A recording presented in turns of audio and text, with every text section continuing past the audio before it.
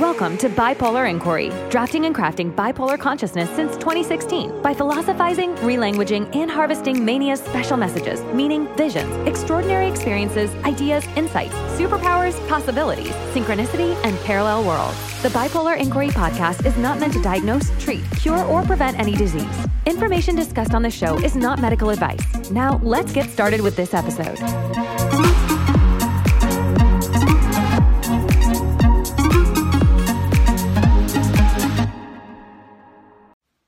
I might have figured out the secret to my easy sleeps, or easily falling asleep.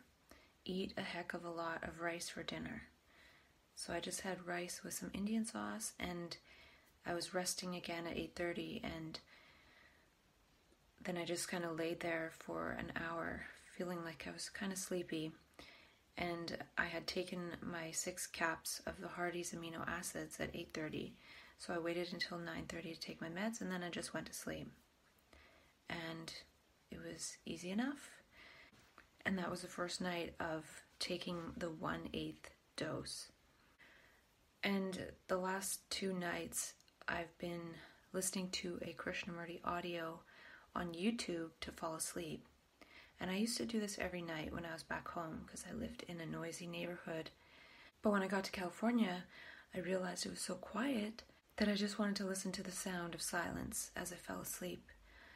And sometimes it's noisy with people noise around where I stay, so I usually wear earplugs.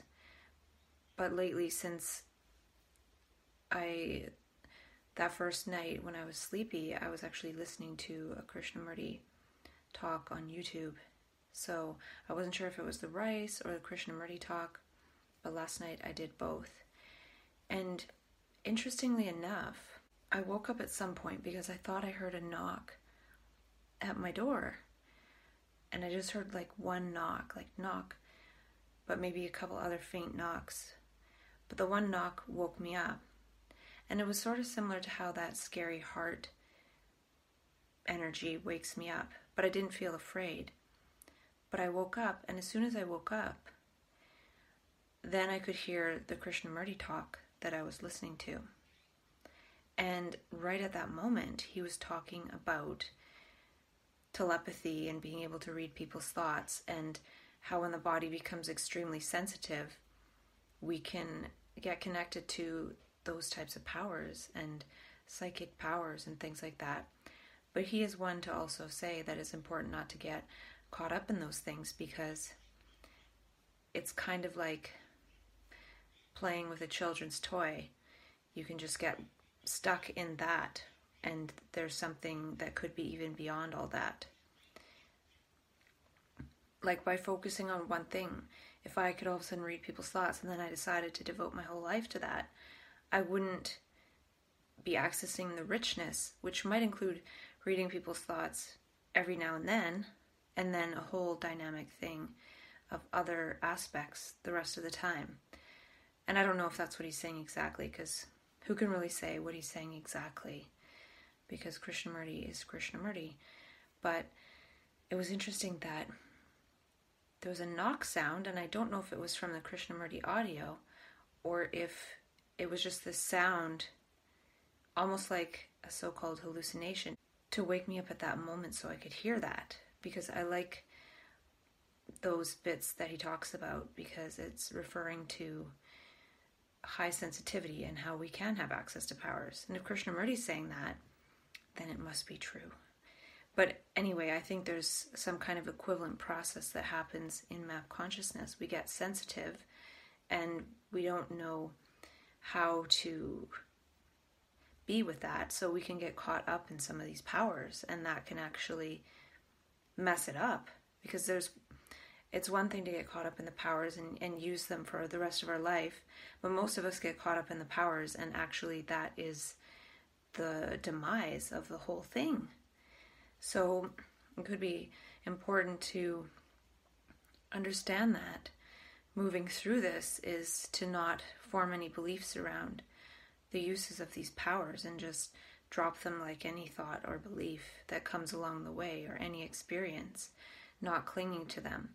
So I didn't listen to all he was saying about that, but it's in a talk on YouTube called Jiddu Krishnamurti, What is Meditation?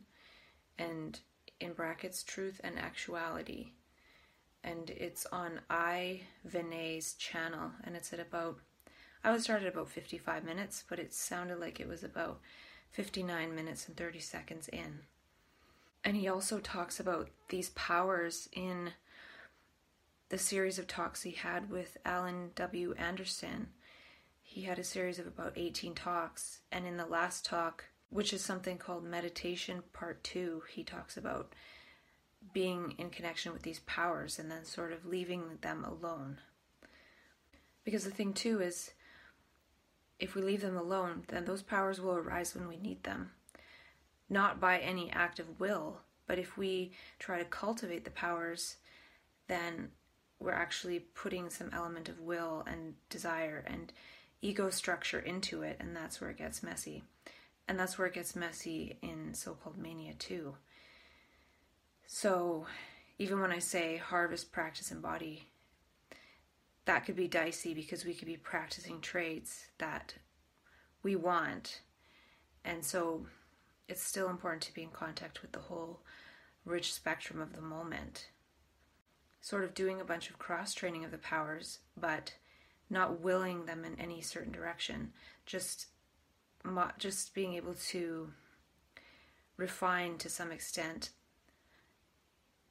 the channels through which all this energy can go through us, not trying to augment any particular channel, but definitely negating all the channels that are the ego. And by doing the negation of the ego channels, that will naturally just channel energy into these other channels that are trying to develop. And I don't know if that makes any sense, but that's okay. But I just found it interesting that some element woke me up to hear that, because I was having a conversation with someone yesterday and I was telling them about how in that in-between space between falling asleep and being awake, when trying to fall asleep, that's when some weird stuff happens. And they told me about an experience where they were laying in bed, opened their eyes, and a door opened and they saw something walk in the room and then go behind, and a sensation on their head. And then after that, they opened their eyes and saw the door open. So it's, to me, sounded like dreaming within a dream or something. And I've had an experience like that where I was dreaming that something was grabbing me from behind. And then I woke up and I jumped out of my bed and I ran downstairs and got in my mom's bed. And this was like, I don't know, 10 years ago or something. And then after that, I fully felt like that happened, and then I woke up and I was in my bed laying on my back like this. So it was like waking up within a dream, kind of like Inception or something, I don't know.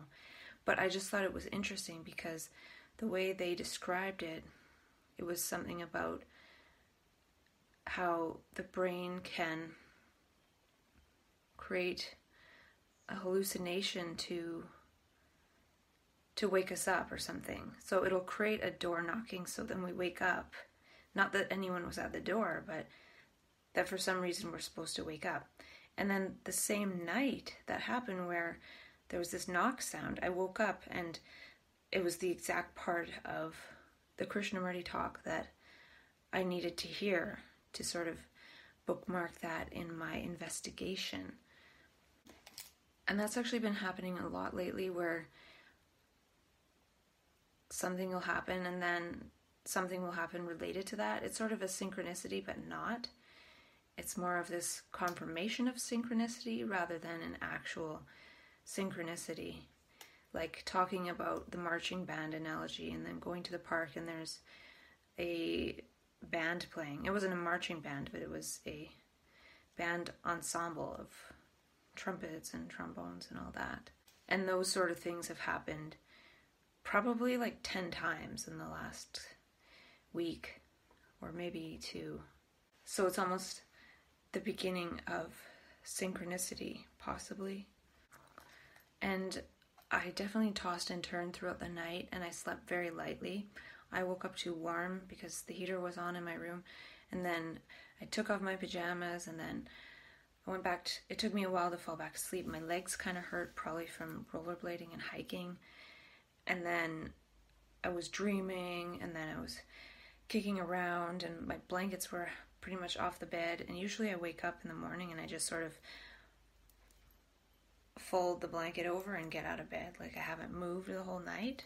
So these last couple nights I've definitely been more restless. And I don't think that's a bad thing. It could be I'm just not so drugged and laying there drugged, sleeping because of that. So I'm sure there's an adjustment period there. And I still feel rested. I feel a little bit tired, but rested for sure. And the other thing that happened yesterday is I was editing my 2 videos, and I was saying in the video, oh, I'm kind of glad that I'm not really extrapolating much from this. I have these 2 little pages left, and when I was editing the last 2 videos, I took a bunch of notes and wrote them in my phone. Quite a bit, probably a video or 2 worth of notes. So it seems like whenever I say something like, oh, I slept so good, this is it, the next night I don't sleep good, or, oh, I'm glad I'm not extrapolating these videos when I'm editing, and then boom, there's a bunch of extrapolation, and I'm feeling more clear, and that could also be a little scary, because that's sometimes when it seems like I hit the ceiling of moving with that wave of consciousness and that wave of perception, and then it retreats and retracts back to something like 2 steps forward and 1 step back. And the 1 step back feels intense. So I'm going to be a little bit cautious these next few days. I'll probably talk about those extrapolations later. I even kind of wanted to talk about them yesterday because they were more fresh. So we'll see what happens. Maybe these extrapolations will continue. I have till June 20th for the 1-year process, so that's okay. I have about 20 days until then, and 20 videos until I'm at 300 videos. Not that that matters, but 300 videos in 1 year, and then continuing until September 11th for the real year in terms of how often I was doing it. And yeah, so I will talk to myself a little bit more later about those extrapolations. It seems I'm kind of tired today, and I feel really full, maybe from eating all that rice, and then this morning I had the usual muesli, a big bowl of that. So I'll probably have a small lunch, and then maybe just have juice for dinner. I'm feeling like I need to not eat quite so much. So onto the stuff I extrapolated from yesterday's video. I talked about how it seems like we go back to that time before we were really programmed, when we were learning in this dynamic way that seems to be reactivated in so-called bipolar. So it's almost like we go back to being 7 years old. But the part that I thought of after watching my video was that since we learn so fast in that state, we can catch up fast. So we go back to 7-year-old kind of reality testing and trying to test out new rules and test the rules, because in that space there are no rules. So the rules are kind of made up moment to moment sometimes. But we can catch up fast because it's a hyper-learning state. We learn so fast as children, and then we go to school and learn from books and things, and that way of learning gets turned off, and it actually slows down how we learn. And I remember when I first went into map consciousness 6 years ago, around the time it first started, I started really connecting with some of the Disney songs of my childhood, like the song that Ariel sings in The Little Mermaid about all her stuff that she has in her cave. And I actually had the sense like my life story was the same as hers, and I almost really strongly identified with it. And when I was thinking about how it seems like we go back to that 6 or 7 year old state back to the time when that enormous process of learning was sort of shut down and turned off. That would have been a time when my brain would have thought like that. I would have actually identified with Ariel and maybe felt like I was her, or I could be her, or something like that. So I just thought that that was something that points a little bit more to how my brain did kind of go back to that childlike state. And it also sort of was thinking about the lessons in those movies, like The Little Mermaid, Aladdin, The Lion King. Those were the three that sort of went through my mind. And as time went on, I started to listen to music of my early teens, and I couldn't really listen to the music that I listen to now, which is usually upbeat, electronic type music. It seemed way too fast. And I wrote down, that world unfolds when we are in that heart space, the art of perception and action. So can I design this as a lifestyle? Can I experiment with this when I go home and just live in perception action without delay? And go from this pseudo-synchronicity that's happening now to synchronicity, which is kind of a personal subjective phenomena, to synergy, which requires synchronizing with other beings. And kids seem to have their own intelligence, which they co-create with the moment. That intelligence directs their learning, and they don't learn just from reading books about something. And I wanted to finish a point about the whole idea that the ego is a hallucination or a delusion. So feeding energy into this creates what we feel are outside the range of the me, which we call actual hallucinations. But I think the whole process is a hallucination. And I wrote down a few things that were kind of more in the airy-fairy range, which feels less like an extrapolation and more like a statement, like a direct download from something else, like channeling something. And an example of that is I wrote, there is no person separate from the process. When you see that, you are everything. So that's not really an extrapolation. It's kind of like, where did that come from?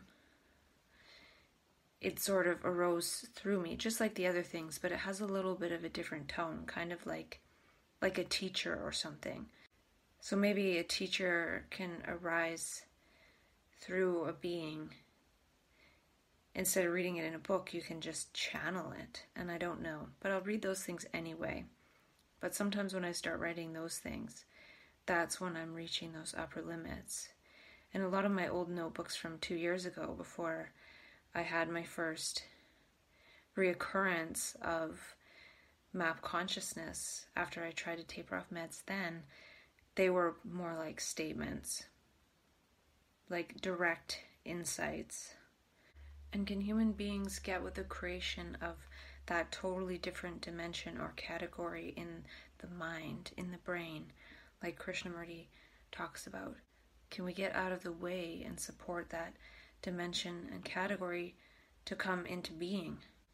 And I thought of another way to think of momentum when I was saying it's momentum.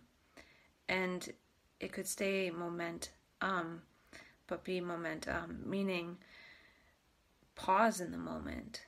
Say wonder, and say I don't know. So can we go from memory to moment, pausing in the moment and allowing something to arise in the space of not knowing, versus immediately meeting each moment with memory and giving continuance to that.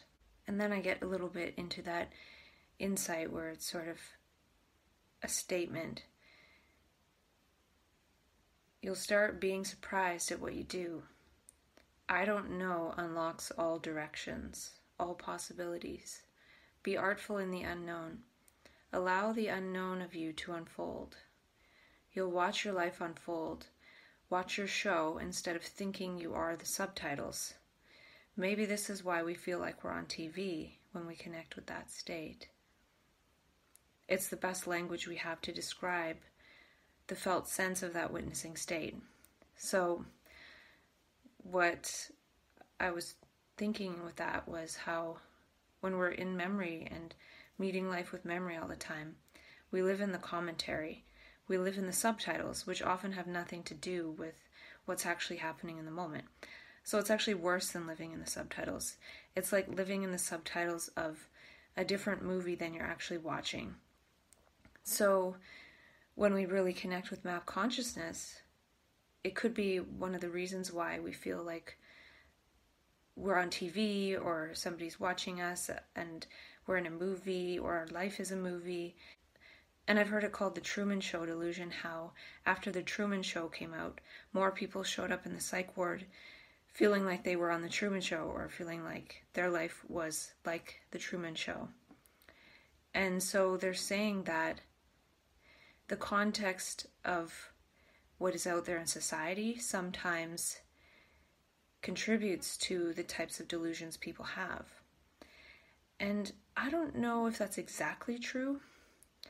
To me, in thinking about it right now, it could be more so that in watching that movie, if one connects with map consciousness, that movie has given a person the language or context to put words to the felt sense of what that feels like.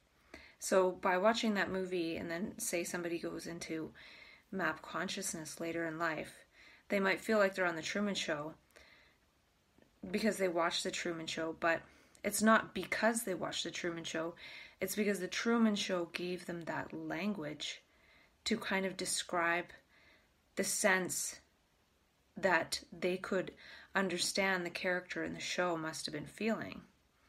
And I've talked about this a few times in different ways, how we don't know how to give voice to some of these felt sensations, but since our brain operates on translating everything into words and thought, and according to the past, it will reach into that bank to try to translate and make sense of why this shift in orientation feels like this.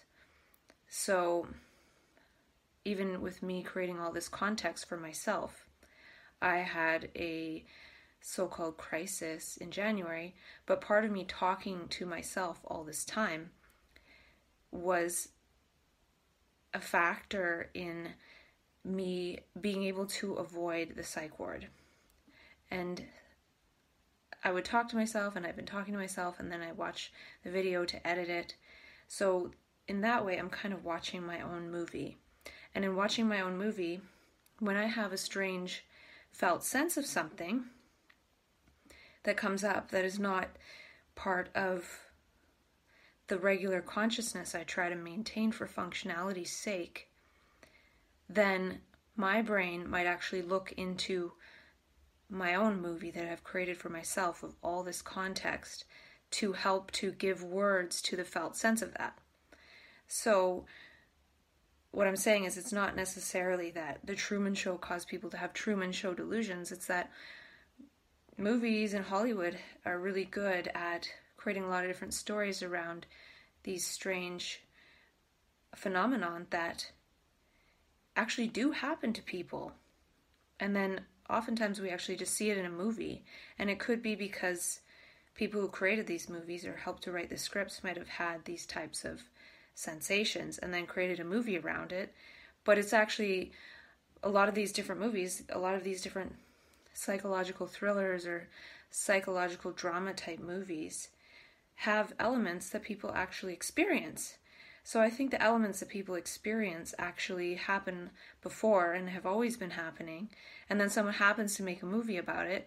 And then people happen to go to the psych ward saying they feel like this movie character because it's the best way to kind of describe that sensation. And there could be infinite sensations of these different types that are hard to put into words, that there could be 1,000 movies about.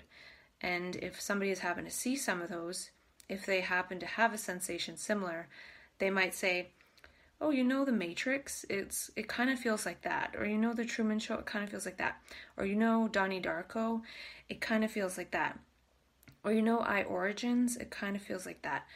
And there's so many of those movies, and I watch those movies and I can see things that I have touched on experiencing in the movies, and so it doesn't actually feel like a fake movie. Actually, before I went into that mini crisis in January, I was watching that show, Original Angel, the OA, and that crap is real, man.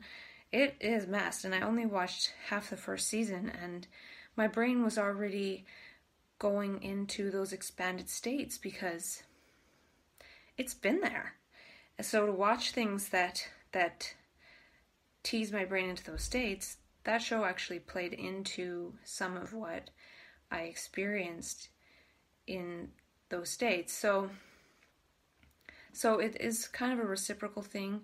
I think watching those things can invite some of that. If there's an out there experience, it invites the brain to lean towards translating it or creating that experience in the direction of the recently watched psychological type movie.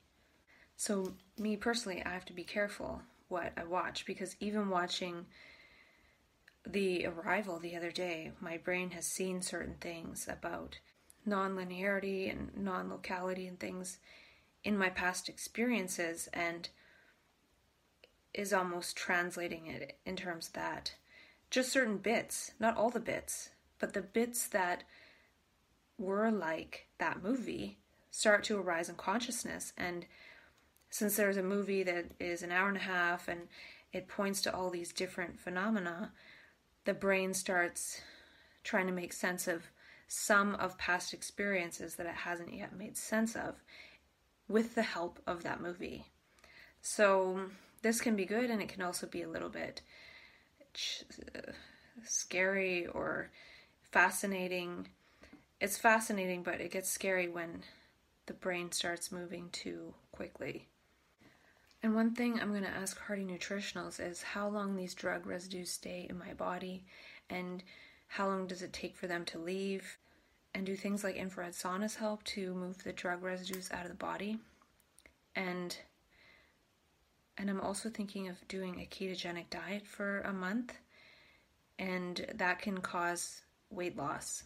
And weight loss is fat, and when the fat leaves the body or melts away, that could actually release a bunch of the toxins. And that was one of the other interesting pseudo synchronicities when I was mentioning that earlier, was I was thinking, I want to ask Hardy Nutritionals about ketogenic diet and saunas and whether I'm in danger of, if I do some detox, experiencing some more drug withdrawal because it's still in my system. And maybe it's not good to do a ketogenic diet yet because of that. And so I wrote that in my calendar so I'd remember to ask them, because that is how I remember stuff. And that's the only way I can remember stuff, if it's sort of a scheduled thing. Otherwise it seems to arise naturally when need be. But anyway, I'm reading Dr. McCullough's book Fat for Fuel, and I had left off at a certain spot. I just read it on my Kindle app on my phone whenever I have a few minutes. And the next page I turned to, it said on there, be careful on a ketogenic diet because the rapid weight loss, if you just go right into the ketogenic diet cold turkey, all these toxins and things can be released into the body because they're stored in the fat cells. So that was another one of those pseudo synchronicities. And it seems to be like the brain asks a question and then the answer arrives in something that somebody was just naturally participating with anyway. And it's just really interesting how it seems to be right where I left off in that book, and then I turn the page and there it is. I'm still going to ask Hardy Nutritionals, but these are the pseudo synchronicities that there have been too many of them to attribute to chance. And the thing is, when the brain gets more clear, the universe is able to respond in more clear ways more quickly. So it becomes something that is really expected almost they're surprising, but not surprising at the same time, because it's like the universe is on our side and helping us out to find the answers in the context of life. And that's why I feel like, too, it's difficult to watch too many movies or TV or news or read books by other people, because it can cause my brain to just go into hyper extrapolation and see the beyond of everything everybody's saying. And that's another benefit of self-dialogue, is it's a way to still engage in learning without having to read other people's things and have the brain go kind of wild. It's like the brain is in such a creative state that other people and their hard work and what they're doing cause the brain to go even further beyond than if it was not to do that.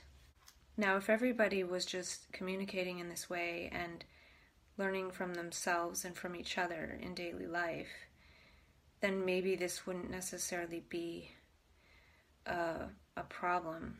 And a lot of people talk about too much information. It's sort of the age of way too much information.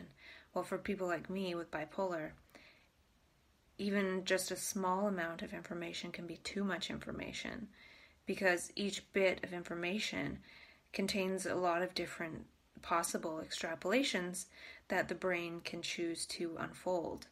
And so one has to kind of protect oneself from that. So Jason Silva mentions bandwidth anxiety in some of his videos. Well, I feel like I have bandwidth anxiety in a different way. It's if I read stuff, I will create too much bandwidth of my own. So it's actually the opposite. It's staying away from the bandwidth, knowing that my brain can't really, it's not that it can't process it, it'll go beyond, it'll create from that priming. And Steve Pavlina talks about priming. Well, I feel like being primed from my own dialogue is enough. And that means maybe it's not the most well thought out thing in the world, but it's just this flowering that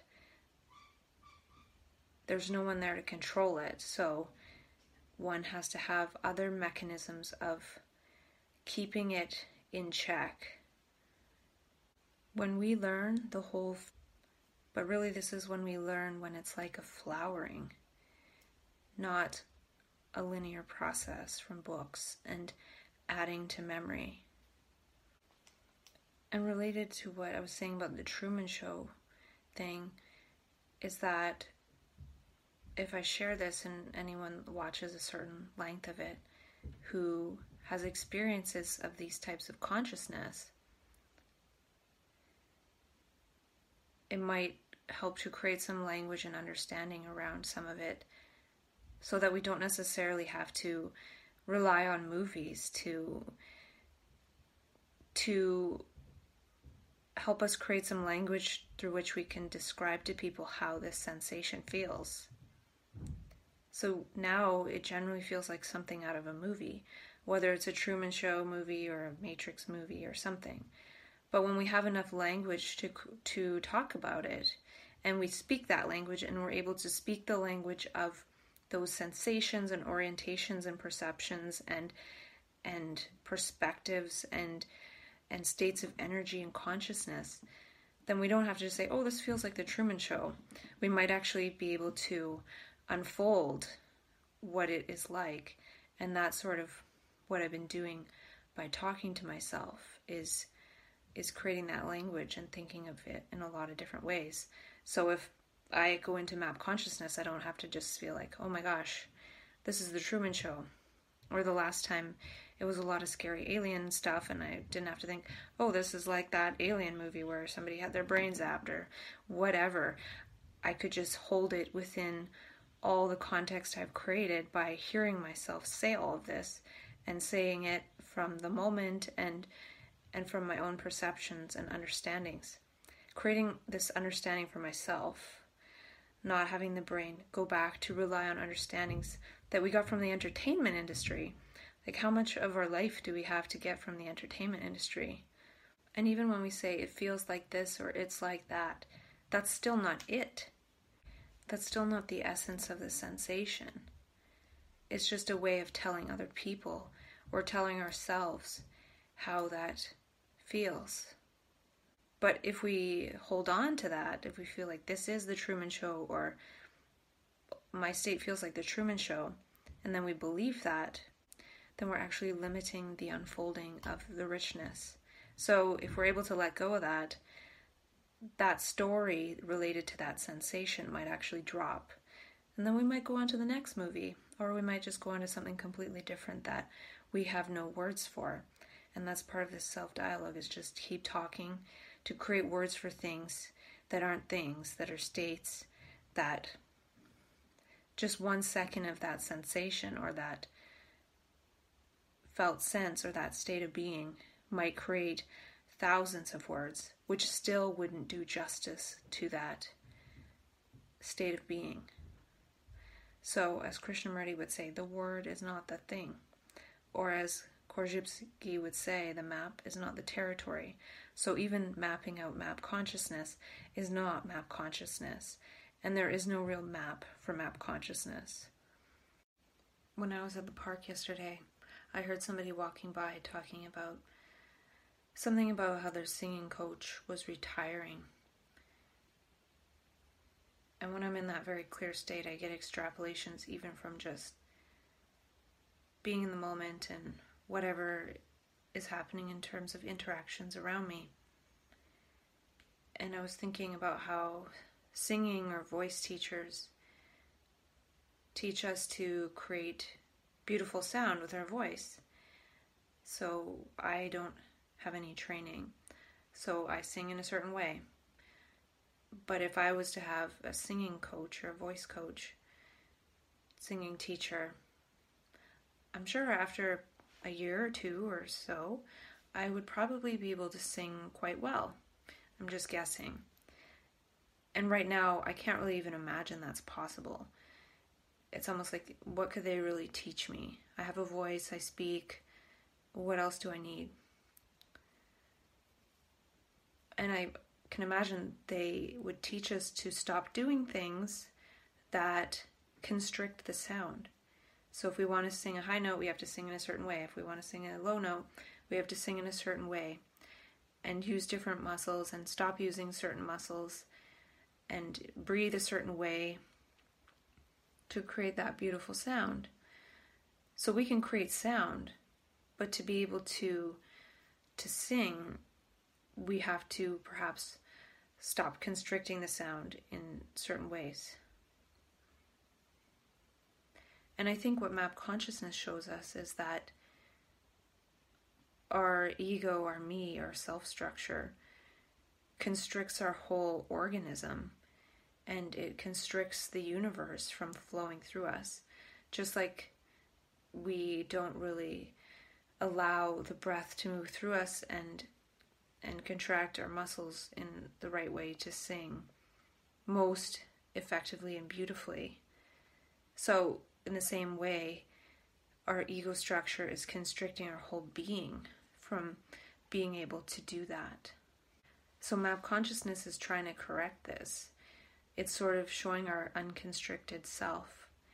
And if we were able to all of a sudden have an unconstricted voice and sing beautifully, we would still need to know songs and music to actually make it into something meaningful. And so when we first get unconstricted through map consciousness, it's like having access to our most beautiful self and our best self without having any music to go along with. And not that we need a pattern or anything, but it's like being able to create beautiful song. It's like being able to create beautiful sound, but not knowing how to play the tune of the ever-changing moment. So at least with musicians, they can look at a piece of sheet music and they can just play it. Well, the sheet music of the universe is always changing. So we have to be able to really improvise with that. And when we're first unrestricted, we might just think, I'm going to do this and this and this and this, and kind of have fun. But then we realize that just because we become unrestricted doesn't mean that we can just create our own music. We still have to create in alignment with the universe, because the universe is that which unrestricted us. So it's freedom, but at the same time, there's still certain laws of the universe, I guess. And I think when we first get in contact with that freedom, we're still partly influenced by the laws of the ego and those structures, even though we're freed from them. It's like we're playing an old song from an old tour of our band, and we didn't realize that we created a new album, and it's time to start playing that. And I'm pretty sure when I watch myself saying this, I'll feel like I missed a few clarifications, and that's sometimes what happens. I have a few minutes to make a video before I'm going out for a little bit, but I wanted to continue. I was thinking about the movie thing I was talking about in terms of the Truman Show delusion, and right now it sort of shows up as people experiencing a certain sense of experiencing reality, and then, say, going to the psych ward and then explaining to a doctor, I feel like I'm being recorded or I'm on TV or something, and then they say, well, this is the Truman Show delusion. But I feel like one day when we have enough vocabulary and enough sense of this changing flux of being human and not feeling so linear in terms of how the ego structure keeps us feeling within a very narrow band of reality all the time, we won't really need to explain the state. We won't need to explain it to ourselves or to other people. We'll just live it. We'll live it as this changing and fluxing being that we are, not thinking that we're this ego, and then if anything goes outside of that, we have to sort of explain it in terms of something that people can understand. And I don't even think we're doing it that way. We're just saying how it feels, and then people are saying, well, it sounds like you think you're on TV or you're in the Truman Show or something. I don't think I explained that very well, but it's just the difference between explaining to oneself that it feels like the Truman Show or something similar, and then attaching to that, which might actually cause it to continue instead of moving on to the next aspect of richness, which could be something totally different. And I was thinking about how our actual life could be like the entertainment industry, meaning it could be as good as how we imagine it is to watch those shows. So when we watch a show, we're very entertained. Well, imagine if we were that entertained, that feeling of how we feel when we're watching our favorite show. If that's how we felt all the time, but by actually living our life, by the fact of living our life, not having to sit down and watch a show to have that feeling. And it seems like our lives have been made mediocre through education and the way we're raised, so then we can be sold entertainment. And when we go into map consciousness, we feel like it's infinitely entertaining. And so it makes sense that sometimes we associate that with some aspects of the entertainment industry, because how we feel is something that we feel when we're just really enjoying something. And we usually equate that to some form of entertainment, because that's where a lot of our joy comes from, is being entertained. But map consciousness connects us with that joy of living, where we don't need entertainment, and it's infinitely entertaining without feeling entertaining. It's just very joyful. And it's no wonder we feel like celebrities in that state, because it just feels so rich, and we maybe imagine that that's how celebrities must feel when they are rich and they can experience a lot of different things because of their wealth and their experience and their fame. But when we're in map consciousness, Even though we might not be having a celebrity experience, it probably feels just as good, if not better. So we kind of equate it with that, even though it's not that. So that means we don't need to be celebrities to feel like that, but we can be a celebrity in our own life in that we can feel that good and joyful and rich. And our vitality has been taken. We've been sold these mediocre lives so we can be sold all this entertainment. And I've talked a few times about dropping experiences and insights and different things that happen and not forming them as a belief. And I was seeing how our thought structure clings onto things and puts them in memory and stores them as knowledge or stores them as belief, which is kind of the same thing. And I was thinking about how insight itself doesn't cling or form beliefs. So our usual way of the mind working forms beliefs. But for example, if I was to form a belief around some of my initial thoughts to myself about whatever in this dialogue, I would have never kept going into continuing to have different insights. It's sort of like when I was told that I had a mental illness 6 years ago. If I would have believed that and held that, I would have never considered thinking anything beyond that. So by forming it as a belief, I can't even see anything beyond it, or think anything beyond it, or wonder about anything beyond it, or if there's something beyond it, I'm going to think about it in terms of mental illness. So if somebody has a so-called Truman Show delusion and ends up in the hospital, they go from thinking, oh, I'm on the Truman Show, or I have people recording me or something, to, after being diagnosed, any experience, whether it's Truman Show-like or Matrix-like or any of the infinite different altered states of consciousness outside the normal state, one will just think, oh, it's my mental illness, oh, it's my mental illness, oh, it's my mental illness, and that blocks any inquiry. So that belief in mental illness blocks any learning outside of that.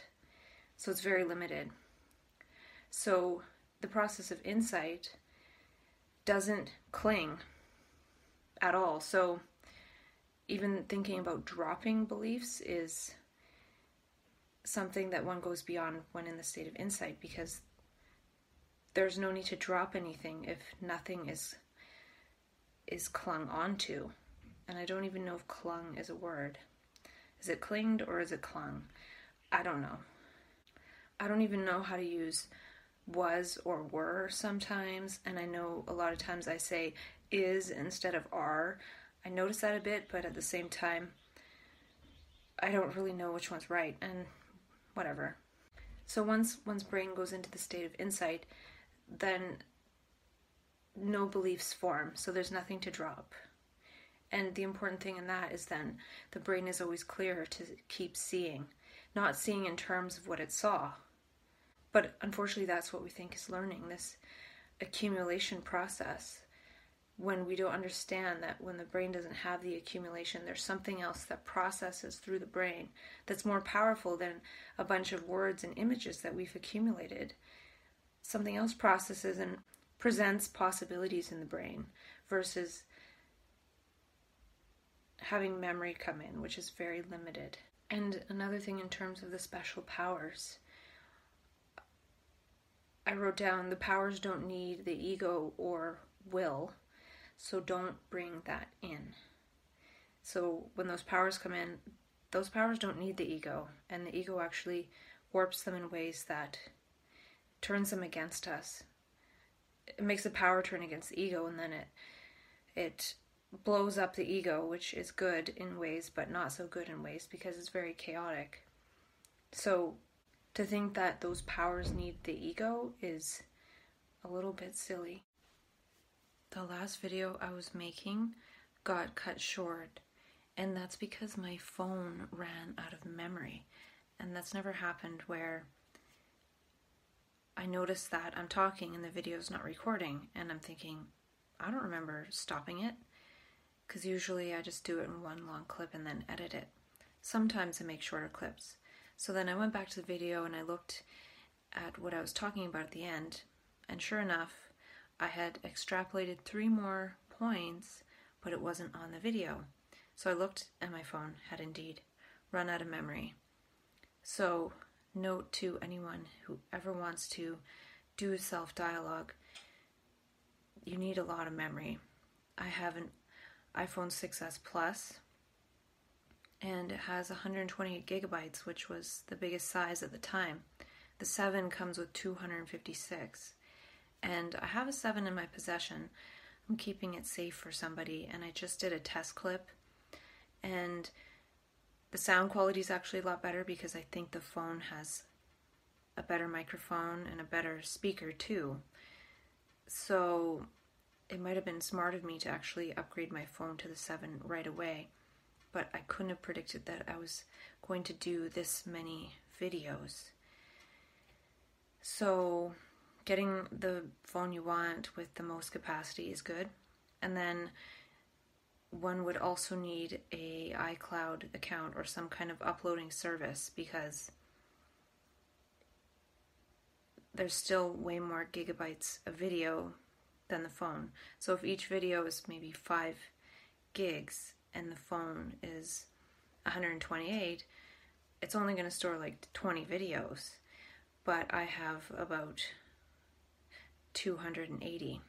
So half of them are on a hard disk at home, all of them are in the cloud. I have a terabyte of storage, which right now is $12.99 a month in my country's currency, which actually I think it's $13.99 a month. And that's just a way to keep the conversation and all those hours safe. I will be upgrading to the next iPhone when it comes out in a few months, and I'm still very low on memory on my phone, so I'll have to find a solution soon. I did buy some kind of little external hard drive on Indiegogo. That was an extra 256 gigabytes or something, but the thing with Indiegogo is that it says predicted shipping in May, and you get it like the next year in July sometimes. At least I bought something 2 years ago and I still haven't received the product, though I have got a few things on there that were really cool and I did actually get at some point, which is nice. But yeah, it's not something to rely on for the date. And also they usually put this really amazing product and then you buy it and then they skipped a ton of features because they couldn't really fit that into the budget. So yeah, and I had to stop having those emails because I'd see something and be like, that's cool, I want that. So no more of that, but it's still a pretty fun website to shop on. And one thing I forgot to mention was I was having lunch with some friends and we were just chatting about stuff, and then one of them brought up how sometimes people have this feeling like they're in a movie or being recorded all the time. And then I said, that's called the Truman Show delusion. And then they said, yeah, that's right. I think I read it in the New Yorker or the New York Times or something. I can't remember what they said. But I was just talking to myself on a video about that before lunch, and then I went to lunch and that was brought up. And I was on the video before also talking about how this is happening, where I'll be talking about something or thinking about something, and then the next scene in my movie or soon after, there's something very related, and it's not really a synchronicity. It's more like a pseudo one because there's nothing to really follow there. It's not a sign to follow. It's more just a signpost to look at and notice that there are signs, but it's not necessarily one to follow. And then I was sitting there having that sense like, yeah, this is what happens and it's not surprising. And it could just be getting my brain ready to start following some kind of signs when there are ones to actually follow. So the couple of extrapolations that I missed out on, that's never happened, where I've lost some of what I've said, and I think I was doing a pretty good job, and they're lost forever. And it doesn't really matter. but I will talk about them again. Something I wrote down that is just one of those sort of statements. I wrote, the ego constricts the being from moving most beautifully and effectively in the field of love. Aww.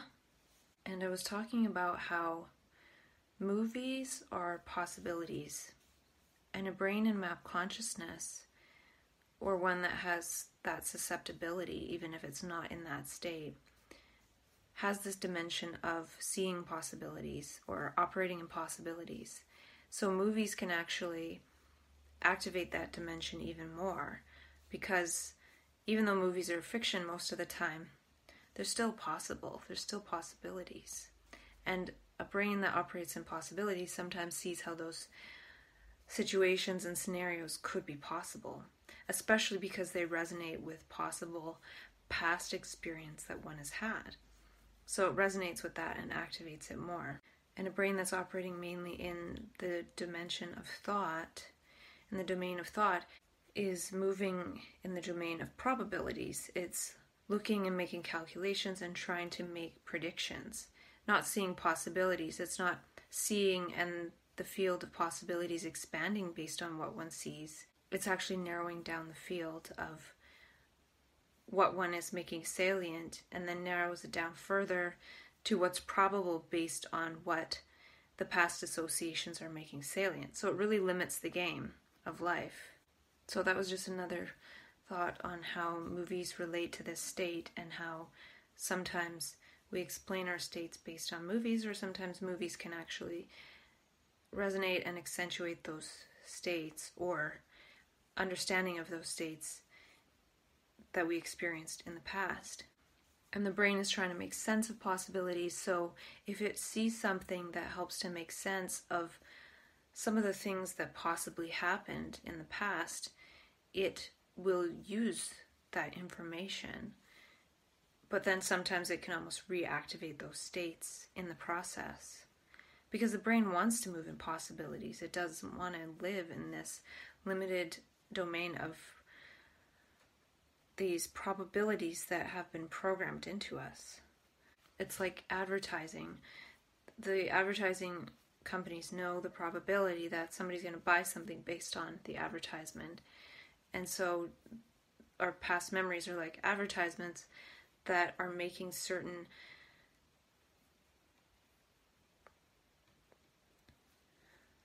things probable, because it's changing what we see, narrowing down what we see and what we calculate. And this was the good one that I missed out on because the recording stopped. It was really good, so I don't know if I can do the same, and I wouldn't even know if I did it the same or not. So just as the ego produces hallucinations, thoughts, and beliefs, because the ego is just a mirage of these circulating thoughts and beliefs. So it's a hallucination of the circulating thoughts and beliefs, the movement of the thoughts and beliefs. The state of insight or seeing produces more seeing. So the state of ego thought,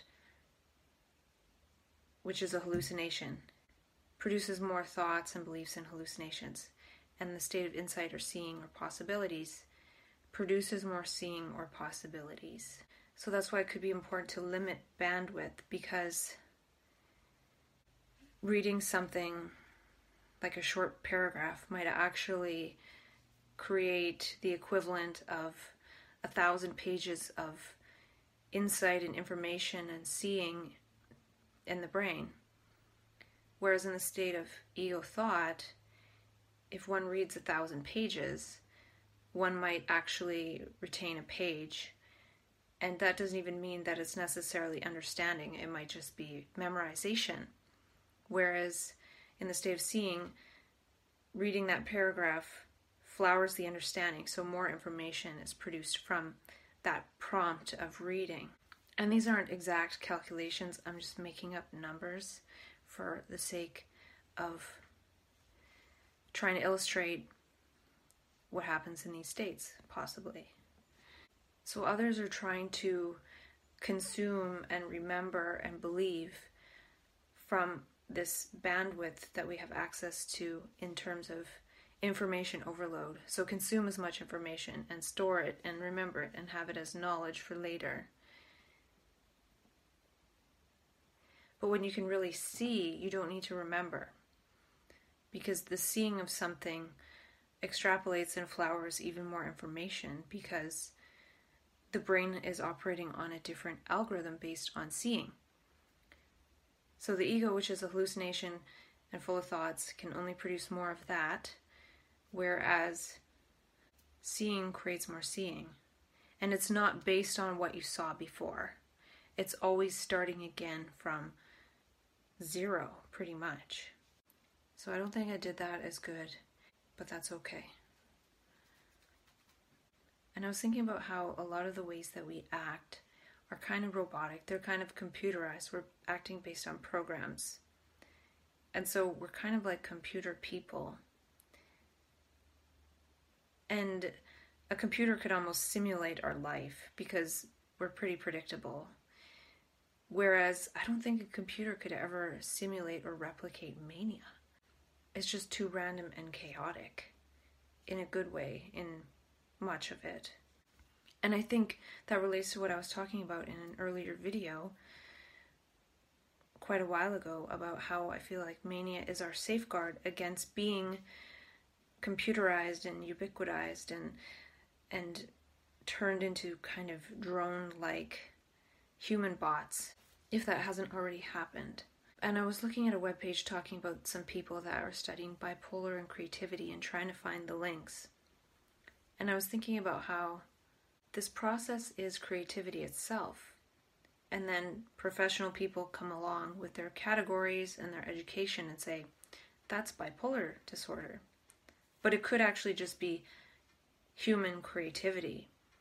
So by saying, oh, that's bipolar disorder, is a human created construct that we superimpose over the original flowering of whatever this is.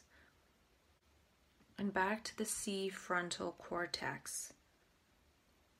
I feel like the prefrontal cortex could turn into the C frontal cortex, in that its volume and structure is now diverted to seeing, which is related to insight and perception action, not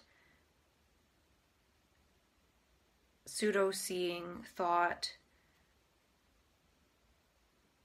calculating which program according to memory to activate, and then inaction because it's not adequate for the actual moment. It's projecting memory into the fresh new moment. So when the ego is non-functional, the brain can now use that area for other things. Just like if an area of the brain gets injured, sometimes the brain will be able to use a new area of the brain for that task in order to allow the body to continue to move. So if the ego structure is damaged, now the brain can actually use all of that area of the brain, because the ego structure is just a bunch of noise and thoughts and sounds and energy that's kind of like damaging that area. So it's almost like the opposite of having a physical injury that the brain has to now compensate for. It's like we have this mental injury, but the mental injury is actually the ego structure and all of our past hurts and memories that we've accumulated to use against the moment or make us feel comfortable or secure or whatever. So that part is actually injuring the brain. So when this injury stops happening, the brain can actually put energy towards allowing that brain area to be utilized for what it's meant to be utilized. And the universe is trying to break up this injury, all of this ego complex, so that this energy of the universe can come in and change the function of that area of the brain. And that might sound kind of strange, but a lot of people have synesthesia where they taste sounds or hear smells. So the brain is very changeable and fluid, even within what we know can happen. And what happens in map consciousness is totally unknown.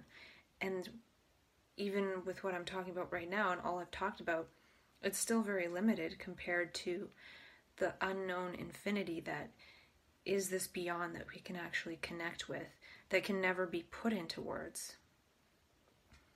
Even putting it into words in any form is somewhat limiting it. And at the same time, that's kind of important, because it's important to stay in the world of words somewhat, because that's how the world is right now. But by having a conversation with myself the way I want to, at least I'm living in the context that I see. And by seeing, I create this context.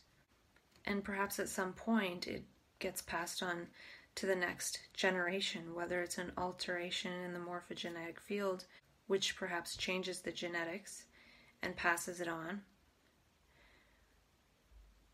And I had this thought that maybe that's kind of what's happening in autism in a way. There's this dimension that wants less words. And whether it's through the map conscious process, but now it seems like something has been passed on to the next generation to be perceiving in a different way and not acquiring words the same way. I feel like the could be learning perception, action first, and words later. They live in the moment. And when one gets connected with perception, action, seeing and extrapolation, and insight, it's like the mimetic structure starts to create new mimetic structures. So it's a creative process and it's a building process. Whereas this is counter to the ego state that actually wants to be consistent. So it wants to have a consistent story and consistent values and consistent programs and be able to predict how the me will act. And that's a bunch of programs, so that makes it easier to predict. And we want to be predictable. So the ego is against engineering memes by its very nature. And map consciousness is mimetic engineering memes. It just keeps building on itself. Not as a self, but just this process of building. Not creating a center around which any story revolves. It's like going from being the center as an ego to being the entire map with no center. So this process is giving voice to new memes that can be sorted out with love and dialogue. It's kind of like if somebody's brainstorming. The process of brainstorming is to just unfilter and just put ideas down on paper. And so I feel like map consciousness is the universe brainstorming and heartstorming through us to see if we can find new values by this heartstorming process, not just going back into our memory and trying to slightly change that. It's just a completely different process altogether. So the current world is speaking in terms of the past, of a story that revolves around our center of ego. And this new world is speaking as the moment. So really, in order to speak as the moment, we need to see the moment. And it's just a different way of seeing and using language. It's a reversal process in how language is created. It's not created from the ego center, it's created from choiceless awareness. And that's a term that Krishnamurti would use. And we've learned enough language to be able to be creative with it. And being creative with it is speaking as the moment.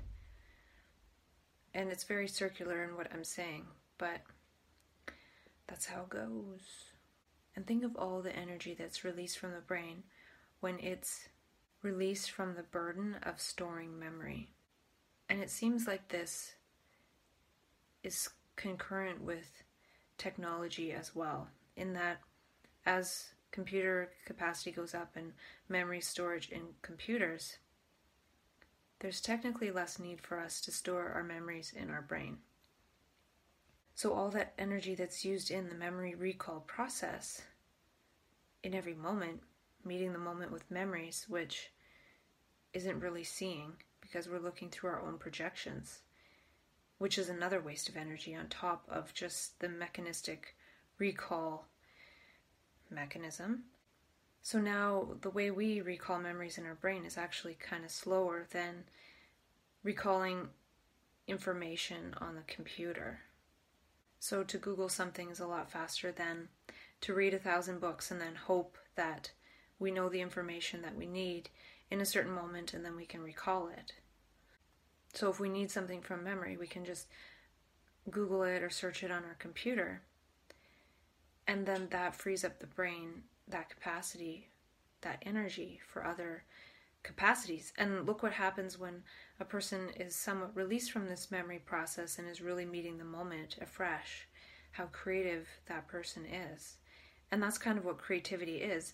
We can't be creative when we're meeting the moment with our memories. That has nothing to do with the moment. It might have something to do with the me, but the me has nothing to do with the moment. And being in touch with the moment will give us a different momentum than the ego does. And we won't be in conflict because the ego is trying to bend things in its way according to its programs and memories, which the universe is not going to bend to that. But if we can flow with the universe, then that is a different story altogether. And another reason why we don't need the brain to store memory is that a lot of our memory is full of our personal monologues and stories. And with the surge in technology and the entertainment that's available from it, our stories aren't that interesting anymore.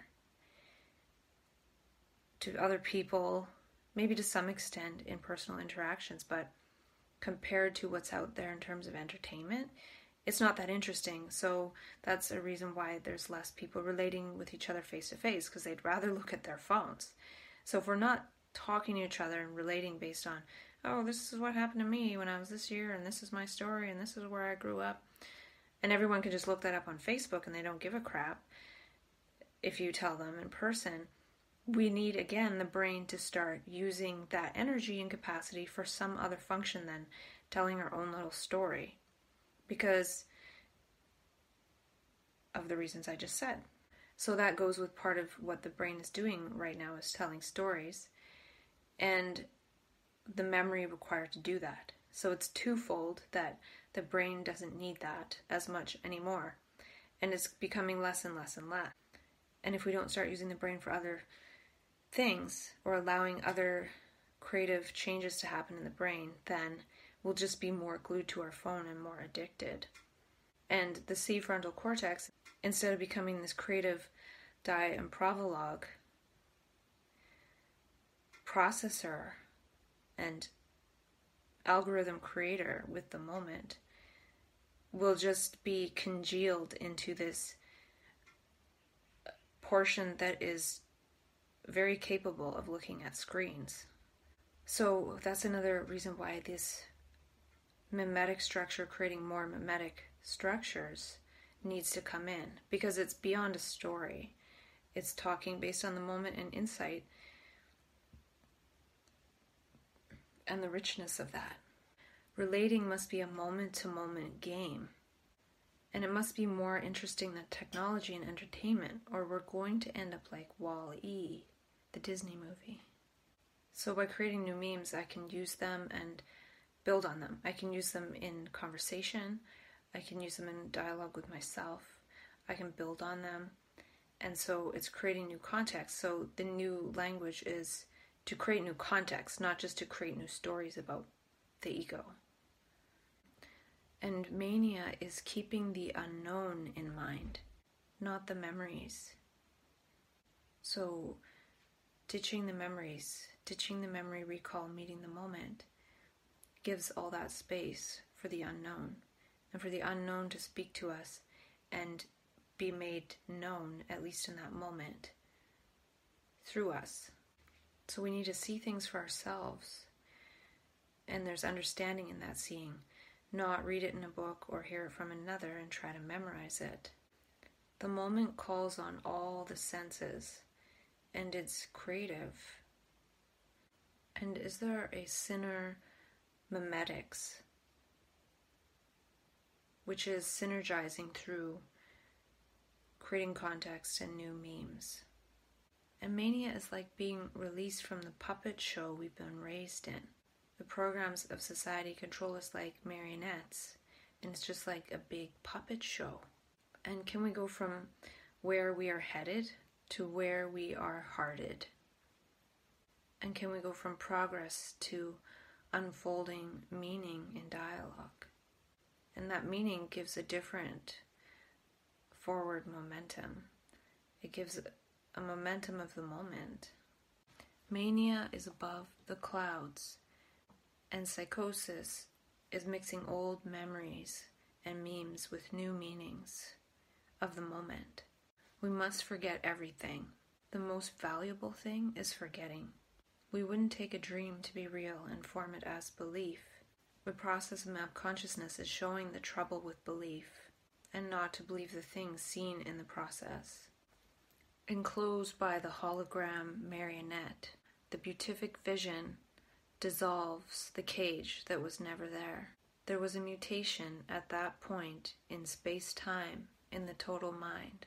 The brain could see it and thus created and unfolded that. They were that without knowing, in the unknown. And memory based on association was a convenient and efficient way to store that type of memory. But now we don't really need it so much because of technology, because of evolution, perception, action is actually what we're moving towards. Extracting language from the moment instead of recalling it from the brain. Emotion triggers association. The moment, the energy of the moment, the energy momentum creates through perception, action, extrapolation. To extrapolate is to create, is to act. It's a creative act. The brain creating itself.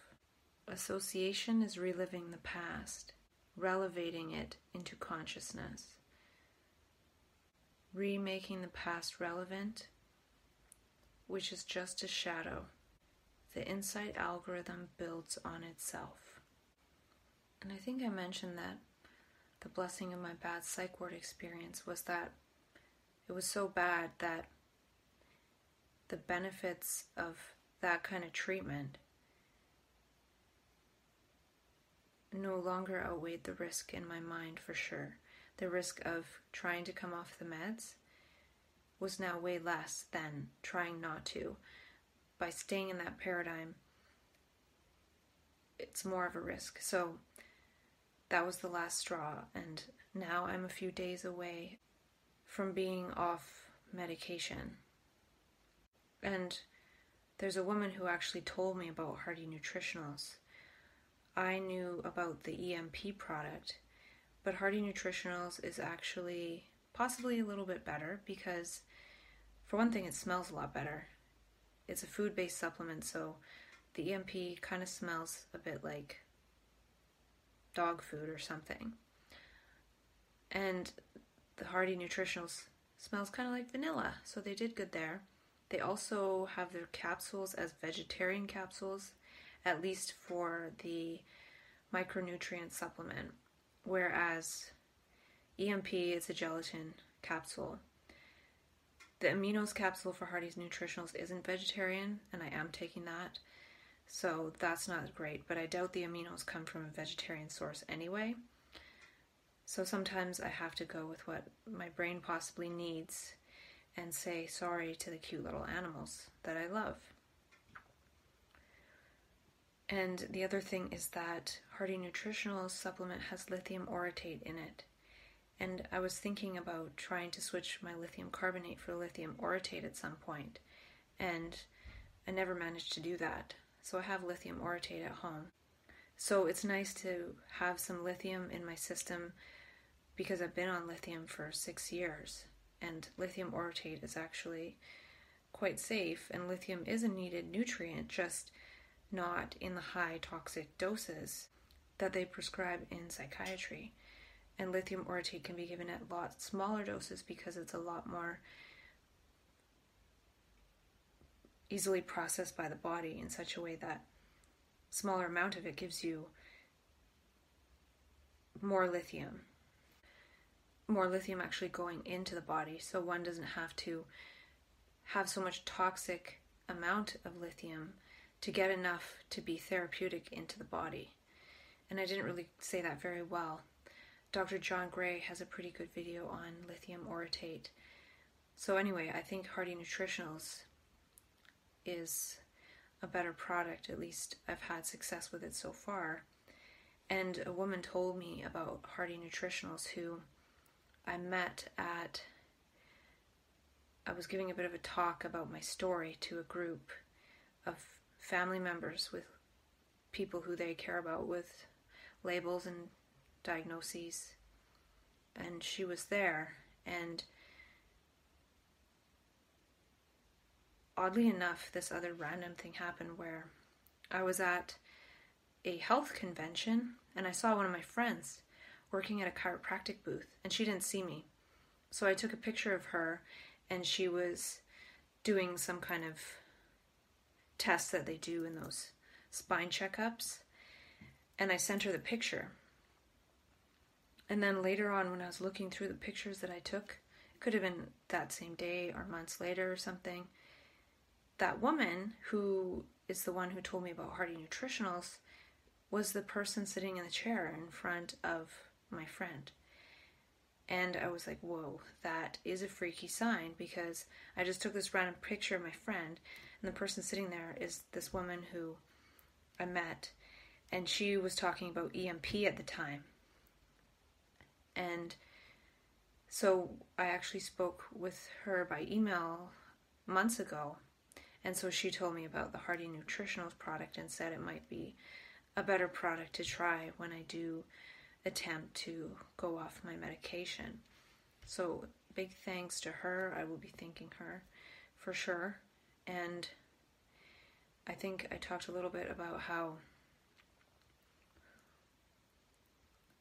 she has a bit of a sad story around the person that she cares about who's gone through this same sort of thing of being labeled and medicated. And I don't want to share anyone else's story, but I'm just saying that I'm grateful for her for telling me about this product, because I don't know if I would have found out about it otherwise. She might be somebody to interview on this self-dialogue. If self-dialogue can turn into not just self-dialogue, but expanding to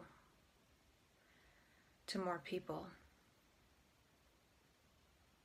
So maybe one day if I share this, people might want to have a conversation and talk over the internet and extrapolate it together and share it. And start talking in the ways that we want to talk. Talking in the ways that we see. Not just trying to explain weirdnesses so other people can be comfortable. Because I feel like once we get this conversation and this context created together, then we won't have these weirdnesses. They won't manifest as these weirdnesses when we're able to communicate what we're trying to say. They won't have to be translated into odd behaviors or odd movements or odd gestures, because I feel that happens when, if we're perceiving something and seeing something, we want to communicate something, but we're not able to find the words or the gestures to do so, then it gets scrambled and we end up yelling or just doing strange things because the energy is not coming through properly. The message is not coming through properly. So if we can start getting in alignment with these messages, which aren't just words, they can be gestures and values and they can be creative and so many things, then we actually will seem, I think, quite balanced. Because we're trying to balance energies that are beyond our ego self. So when that gets translated into the ego self, it's going to make the ego self unbalanced, which translates into odd behaviors and odd things to say. But when we can really allow that chaos to settle, especially in dialogue with each other, then I think that we'll actually be quite surprised. And who knows what that'll look like? I don't know. But it could be quite surprising. And years ago, before I was labeled, I was in that state of map consciousness, and it was pretty energetic and intense. And I made a video with these little flies that joined me on the coconut that I was drinking out of. And we had like an hour conversation, and it really was talking to Gaia and speaking as the flies and speaking with the flies and to the flies and just really being with these flies. And it's kind of strange, but after I took all the videos, I watched them, and I remember laughing my butt off. I just thought it was the funniest thing. I was laughing at what I was saying. I thought I was really funny.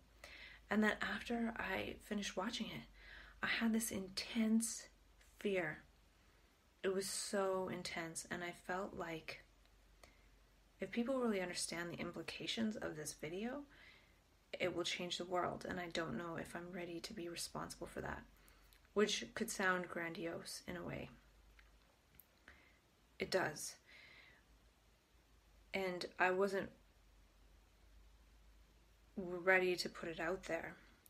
But what I really feel like is that that moment was kind of the seed of this dialogue. And maybe that feeling was more about the implications of this dialogue than just that video with the flies. But that video with the flies was exactly the same in that was the same dimension that my brain was in, and even further beyond, because I was really able to commune with those flies. And it felt like a miracle to me.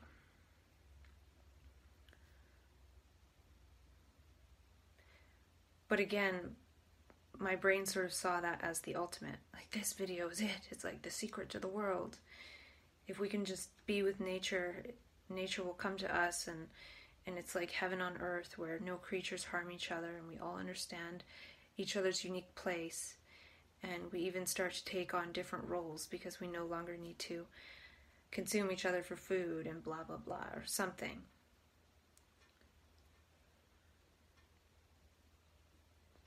But I think that video was more just an invitation for dialogue with oneself, or Gaia-log, or Gaia-vlog.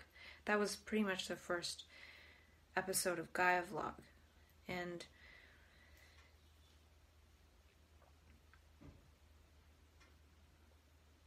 so after that video, I was afraid of the implications of being able to speak in that way, being able to see in that way. It was so completely different, and I was afraid of it. But now, after making however many hours of conversation with myself, it doesn't feel so scary anymore to be able to talk in this way. And I don't know if it's the same or if the energy behind it is the same, but I'm not sure what I'm saying about it, but it's just interesting how intense that feeling was. Yet the intensity of that feeling wasn't justified based on that small video that I just created. But maybe it could be more justified based on the hours of video I've created now. But I felt that fear then, but not necessarily now. So it's kind of like a premonition in a way. Like, it wasn't that video, but I did go on to create a lot of other ones. And it could also be that just having a brain in that state, and I don't even know if my brain is in that state now or has been since, could change the world.